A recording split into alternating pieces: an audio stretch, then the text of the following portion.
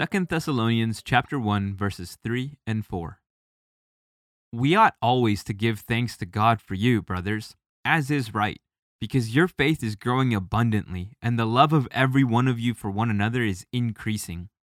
Therefore, we ourselves boast about you in the churches of God for your steadfastness and faith in all your persecutions and in the afflictions that you are enduring.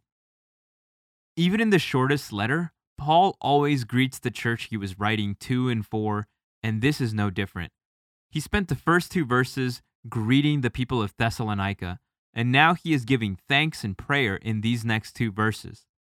These particular verses are a bit unique in the respect that they include Paul's sense of obligation to the church.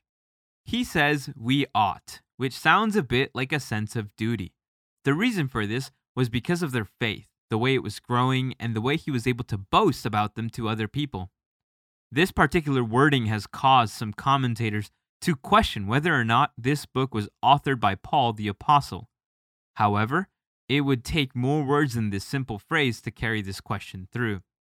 More so, it could be we see Paul using these words as a response to 1 Thessalonians chapter 2, where he has been made out to be the one who flatters the church, perhaps a bit more than he ought.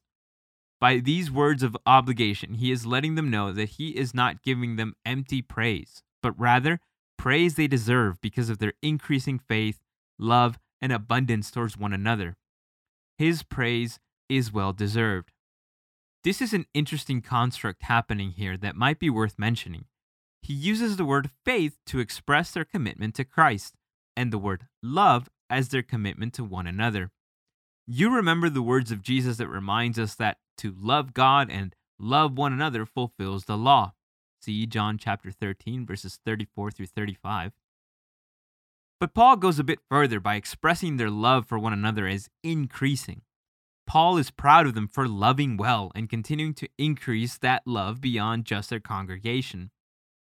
And because of this, he boasts about their love in all the other churches he visits and works.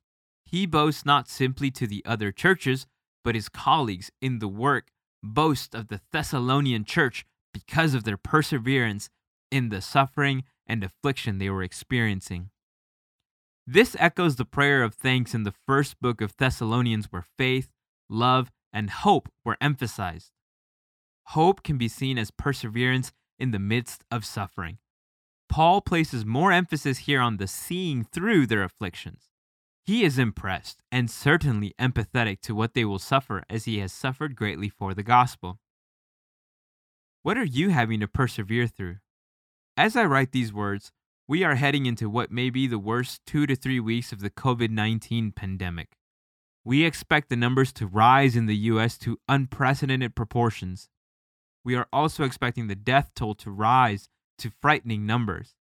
Currently, they are setting up temporary morgues at ice skating rinks to keep the bodies cold, as they will need more space for those who succumb to this virus. Writing this is surreal. A few weeks ago, we couldn't have imagined that we would be here. It is scary, and we are learning to live with the fear we haven't experienced before. We can't simply say that everything is going to be fine and go on with life.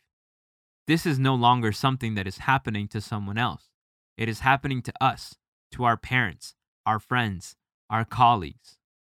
We are experiencing the collapse of an economy we thought might be invincible. I don't say all this to scare anyone.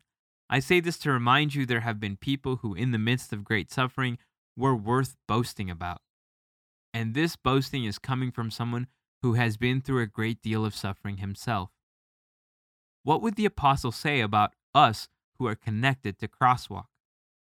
If this were a letter to Crosswalk, let's call this second letter Second Crosswalk, what would Paul say about us in the midst of our opportunity to suffer?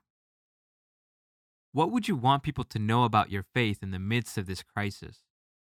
Do you think Paul would talk about your faith, hope, and love? How can you tangibly express your faith today? What will you pray for? How will you serve others?